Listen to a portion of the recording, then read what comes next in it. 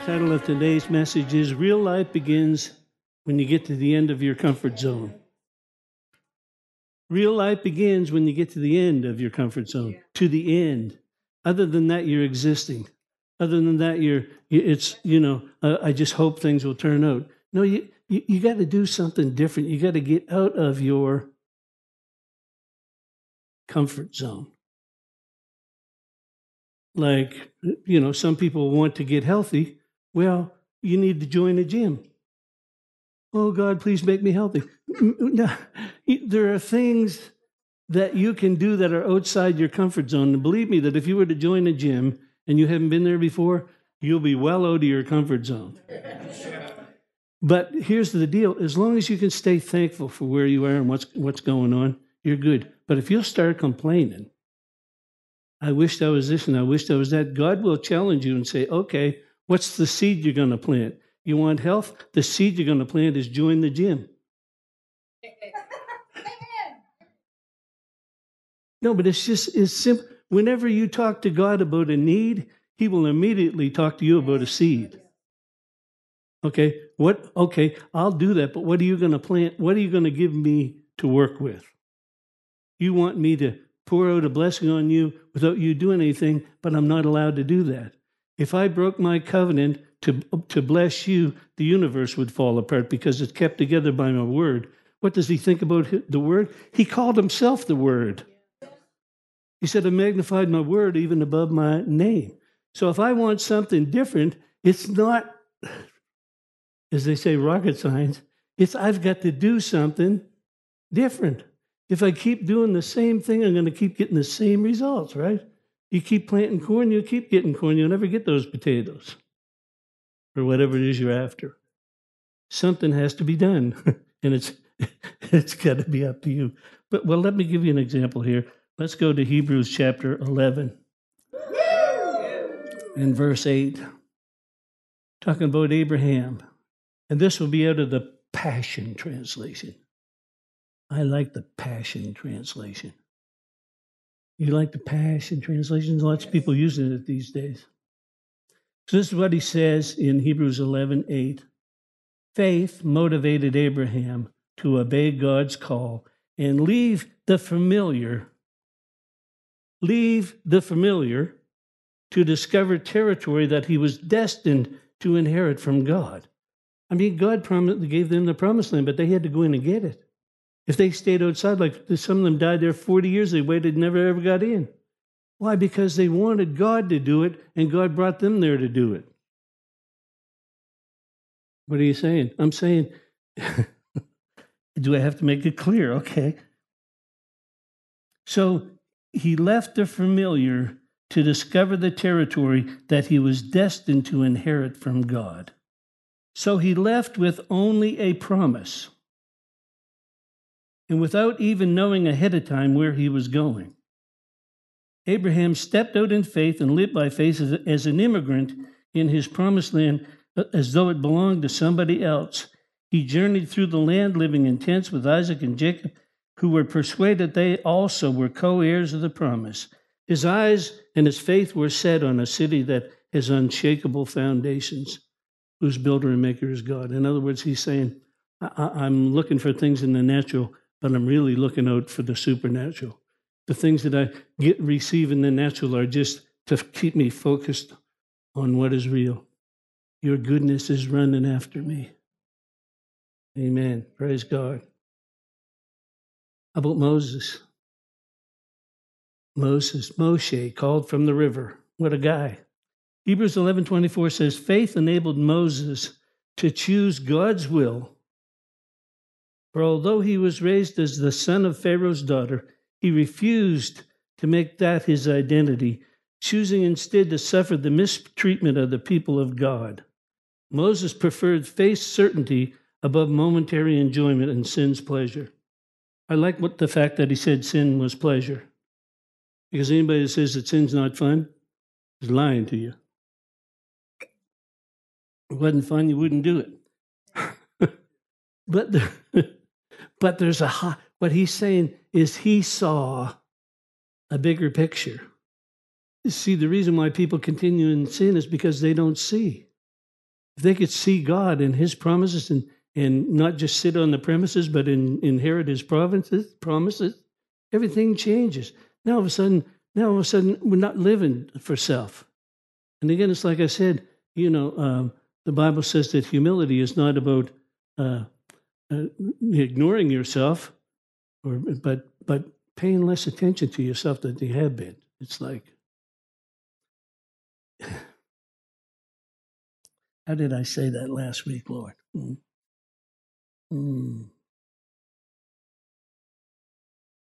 Yeah, not thinking less of yourself, but thinking of yourself less.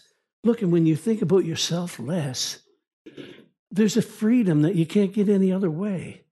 All of a sudden now I'm not spending my time praying over me, I'm praying over you. Amen. Anyway, faith, Moses. Moses preferred faith's certainty above the momentary enjoyment of sin's pleasure. He found true wealth. See, that's the difference. He found true wealth. He suffered the abuse of being anointed. None of you have ever experienced any of that. No, it's amazing when you become a Christian, you think, it's all better now. You don't realize you just got hit with a bullseye. I got a cross and now I got a bullseye. Now the devil sees me and he's going to come against me. Yeah, but that only makes you stronger. It's like resistance training, right, Paul? You put more weight on because you want to get those pythons growing on your arms.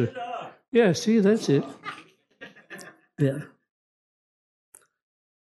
The more resistance that you have, the bigger you grow. That's life. That's life. And to try and avoid resistance, that's death.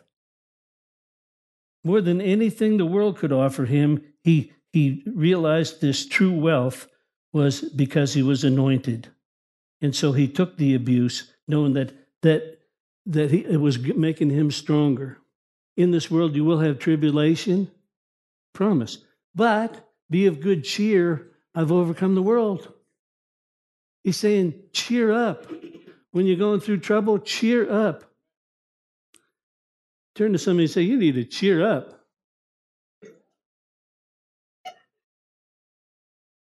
Say, I know it's hot outside, but you're in the kingdom. You're not outside. If you like the heat, you can always go to hell. No. There's no thermostat there. There's no air exchanger. It's like I always tell people, heaven or hell, smoking or non-smoking. You get to choose while you're here on the earth, right? He found true wealth in suffering the abuse of being anointed more than anything the world could offer him. For his eyes looked with wonder, not on the immediate, but on the ultimate. Not on the immediate, but on the ultimate. Face great reward. Holding face promise, Moses abandoned Egypt. Now you got to see what it cost him. He was second in command in Egypt. That would be like being the president of the United States or the vice president of the United States. Everything around you belonged to you. And he walked away from all of that. So I don't know what you walked away from, but I promise you it wasn't that much. But he saw what was really important was not the things that you gain in this world, but the eternal life that you have with God and watching him move through you. I know you can get a loan, you can go get a loan and buy stuff, but you can believe God and sow a seed and really enjoy it. Holding face promise, Moses abandoned Egypt and had no fear of Pharaoh's rage because he persisted in faith as if he had seen God who is unseen. You can see God. You don't have to wait. You can see him. Now we need to go to 2 Kings chapter 7 because it's just, I know I taught this before. I taught this before, but I'm really looking forward to teaching it again because I get so much out of it. No, but in chapter 6, there was a famine in the land because they had been surrounded by Sennacherib's army. No, 2 Kings chapter 7. And then, back then, because of the famine, they were paying $30 for a donkey's head and $2 for an ounce of dove poop. Now, you got to remember that back then, a few cents a day was your salary. So $30 to buy a head from a donkey. And because you couldn't afford that, you could try to scrounge up $2 with some other people to buy an ounce of dove poop. How many of you know that that was a tough situation? That was a serious recession that they were in. But you know, Elisha came and said, my God can change the economy in your life in one day. One day. The preacher said, God can change your life. See, but people say, hey, pastor, don't get people's hopes up. Nobody can change the economy in one day. My God can. Maybe not in the nation. Yeah, in the nation too, but in your nation for sure. Come on, he said things like in Psalm 2 and verse 9, ask of me, and I'll give you the nations for an inheritance. What have you been asking? Ask of me, and I'll give you the nations for an inheritance, and the uttermost parts of the earth for your possession. Wow, you're thinking small. You're thinking way too small. So he stands up and he says, tomorrow about this time, there'll be plenty, and it's going to be cheap. Hear the word of the Lord. Thus saith the Lord God, tomorrow about this time shall a measure of flour be sold for 38 cents, and 2 measures of barley for 38 cents in the gate of Samaria. That's a pretty good deal. That's quite a change, isn't it?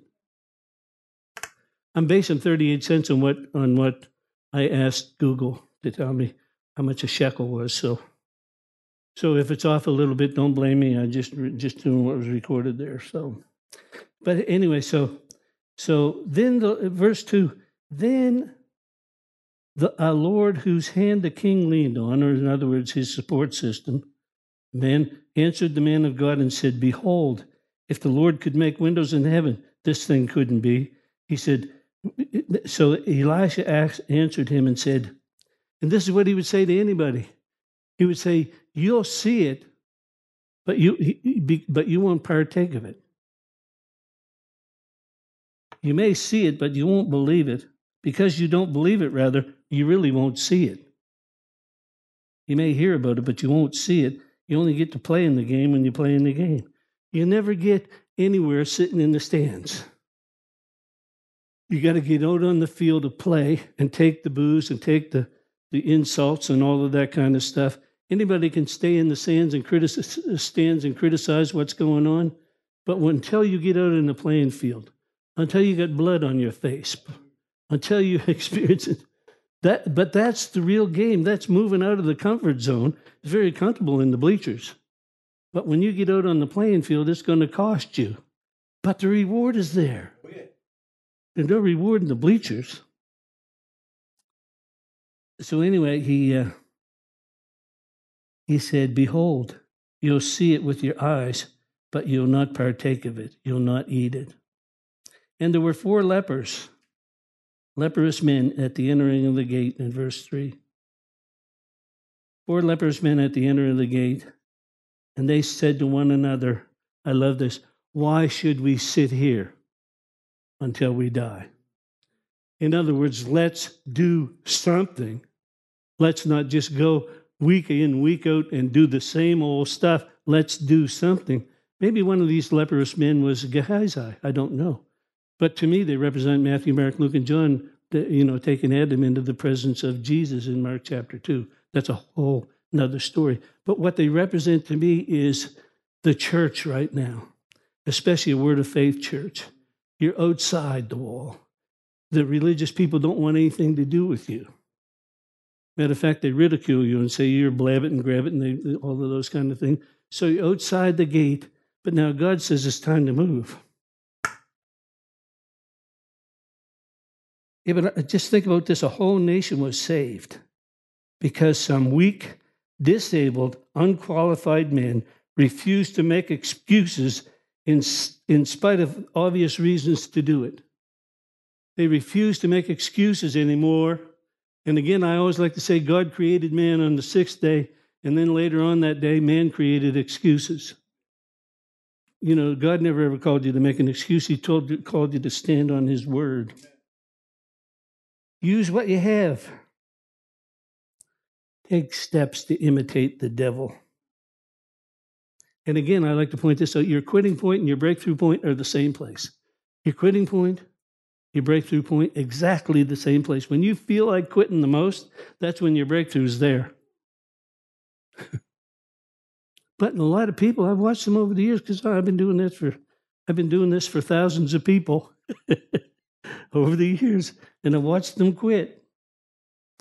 And they had no idea, like they were on the 10-yard line, so close to their goal when they packed it in. I could name names, but I won't. So here's what they said. They said, why should we sit here until we die? If we say we'll enter into the city, and there's a famine in the city, and we'll die there. If we stay here, we're going to die. Now, therefore, let's do something. Let's walk towards the host of the Syrians, and if they save us alive, we'll live, and if they kill us, oh, well, we're going to die. Too many people put a premium on life. We're not supposed to be afraid of death. You know, death wears your sting. When you have eternal life, your body may fall over and your spirit leave your mouth, but you're not. Death is not ever going to have a hold on you anymore. And when you go, you're coming back in 7 years. So relax. Verse 5. And they rose up. When you rise up, you break into the supernatural. When you rise up, you break into the supernatural realm. You got to get up. You got to rise up. You got to make a decision today. I'm doing something different. Don't go to here and nod your head and say, well, that was okay or whatever. Go to here with a challenge that I'm going to do something different. I'm going to plant seeds in what I'm desiring to have in my life. If I desire a job, maybe I just need to go make an application. You know? No, but there's seeds for everything. When you look at in the Bible, there's seed for every single thing that you desire. It's all there in seed form. The book of Genesis was seed form for the whole New Testament. It was already planted. They rose up in the twilight to go into the camp of the Syrians. And when they were come to the uttermost parts of the camps of Syria, behold, there wasn't anybody there. Did you hear that? The things that you're afraid of, there's nobody there. It's a mirage. The things that are holding you back, just a mirage. No, but there's only two forces in the earth, faith and fear. One's from God and the other one's from the devil. Figure it out. If I'm in fear and feeling inferior, then that comes from the devil. If I'm saying I trust God, all of a sudden when you trust God, everything changes. Everything begins to shift and you say, what? I just surrender my life to you. And as far as I make you Lord, you'll be my friend. As far as I make you Lord of my life, I'll be your friend.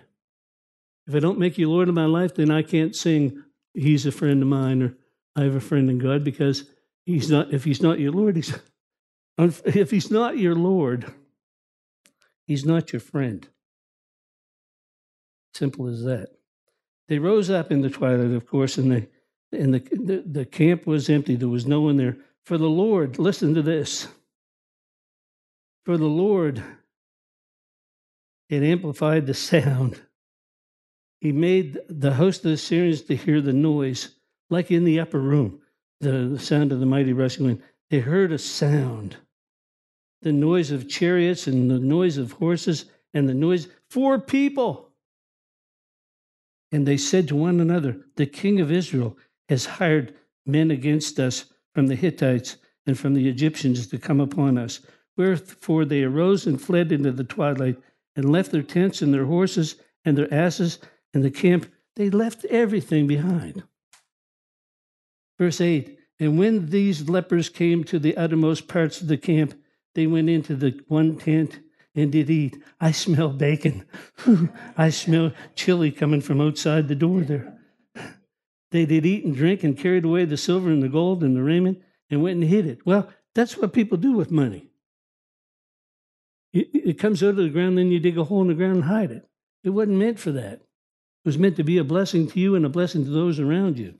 If you hoard it, you know, he didn't call you to be a reservoir. He called you to flow like a river. And when these lepers came to the uttermost parts of the camp, they went into a tent and did eat. They carried out the silver and the gold and the clothing and hid it again, and came again and entered into another tent. Then they said to one another, these guys were real smart. Then they said to one another, this isn't the right thing. This is a day of good tidings, and we hold our peace. If we were to tarry until the morning light, some mischief will come upon us now. Therefore, come and let us go and tell the king's household. And so, of course, they did. And we won't get into the rest of the story, but the rest of the story is the king didn't believe it at first. So he sent out a couple of people to spy it out. But then when he went to spy it out, the guy that said he didn't believe any of it, he got trampled at the gate. No, because you get what you ask for. Let me read verse 12. And the king arose at night and said unto his servants, I will now show you what the Syrians have done. They've set us a trap. They haven't gone out to the camp. They're hiding in the field waiting for us. One of the servants answered and said, let someone take, I pray you, 5 horses that remain. 5 horses that remain, that means they had 5 that they didn't eat. Take the horses that remain and go and so they took 2 chariot horses, verse 14. And the king sent after the host of the Syrians, saying, go up and see. They went up to Jordan and look at this, and all along the way was full of garments and vessels the Syrians had cast away in their haste. They were just so afraid they were throwing things away. Do you think that's just Old Testament stuff? This same thing happened in the 6-day war in Israel. Matter of fact, we had heard from a guy operating a Syrian tank. And he said, we were riding along, they had the Jews so far outnumbered, it was staggering the number of people that were gathered up against Israel. Anyway, he said, we were all coming, our big brigade of tanks. He said, we were all riding along, and he said, all of a sudden, fear gripped me. He said, there wasn't an enemy in sight or anything. He said, fear gripped me, and he said, it was so bad I had to stop and get out of my tank and run. But he said, when I stopped and got out of my tank to run, he said, so did everybody else. Everybody bailed out because that's God. People think that, that God's going to ignore all these things. I mean, if you looked at the weather forecast in Russia right now, you'd be shocked. Some of the things that people bring on themselves, and they think God doesn't notice. He's noticing. Okay, one more. You got time for one more? What time is it? Oh, yeah, you got time before you eat. Okay. Reading from Matthew chapter 14. This is when an unsaved man, walked on the water. The potential of the human spirit. I've tried it in my bathtub many, many times. It hasn't worked for me yet. But if it ever does, I'll start a circuit preacher. The man that walked on the water is here. I couldn't part the Red Sea, but I could part my hair, he said, so that's good. Oh, very little humor there. Okay, Matthew chapter 14. I don't know what verse it is. As soon as they had gathered the leftovers. Are you there? Matthew 14, Peter's walking on the water. It'll say somewhere down the page. I'll look it up if you want me to. I just didn't want to. Can you find it, Pastor Nancy? It's in the New Testament.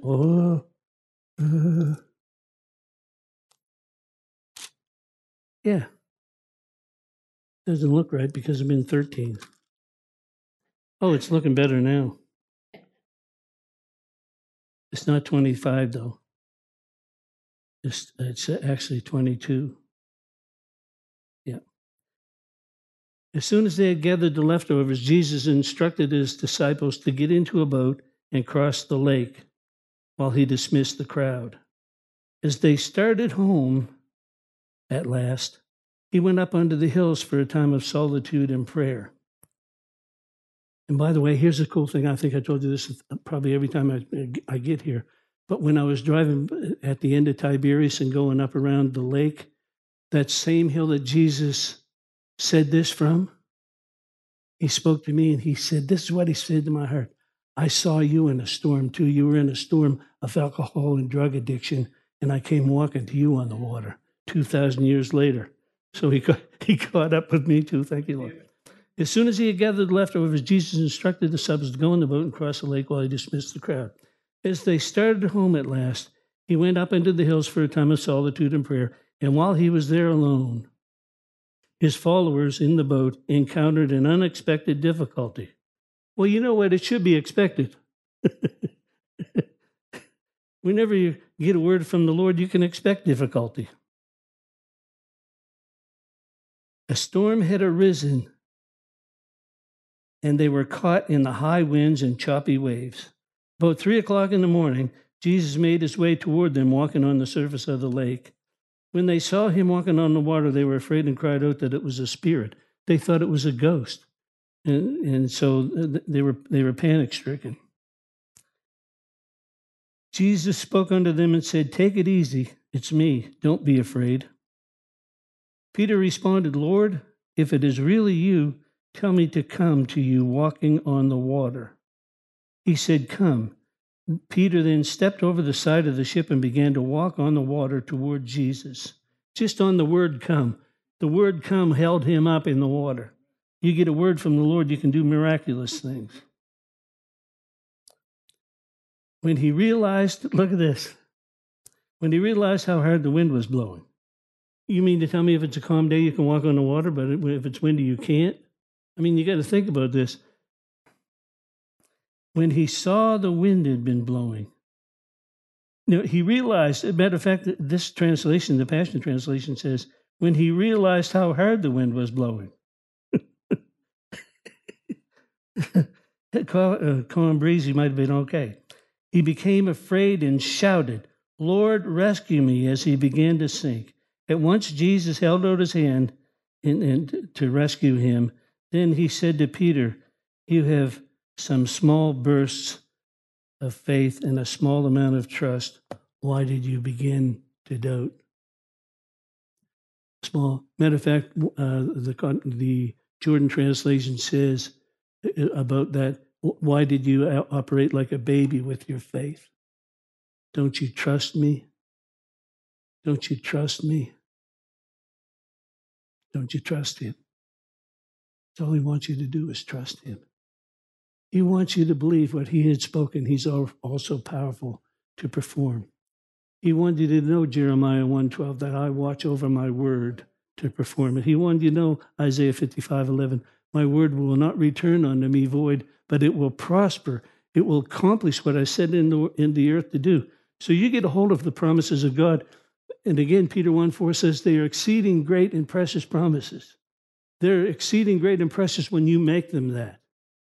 And then it says you can partake of his divine nature and escape the corruption that's in the world through lust. Does that mean you never have a problem? No, it just means you overcome it. Does that mean you never ever get sick? You overcome it. You overcome it. This is the victory that overcomes the world, even our faith. So believe him today. It's so simple. All we need to do is believe the Bible. What should I do now, God? Believe. What should I do now? Trust me. Make faith so mysterious, 7 steps to faith. No, believe me. Believe what I said is true. Believe that my word is forever settled in heaven and I'm settling in your life today. Believe Psalm 128. I've magnified my word even above my name. What does that mean? That means he wrote this new covenant and then he signed it in blood. So you can always believe it. We hope this message has encouraged you in your relationship with the Lord. For more information and ministry resources, we invite you to visit our website at www.newcovenantchurch.ca. We look forward to you joining us next time as we continue to live victoriously.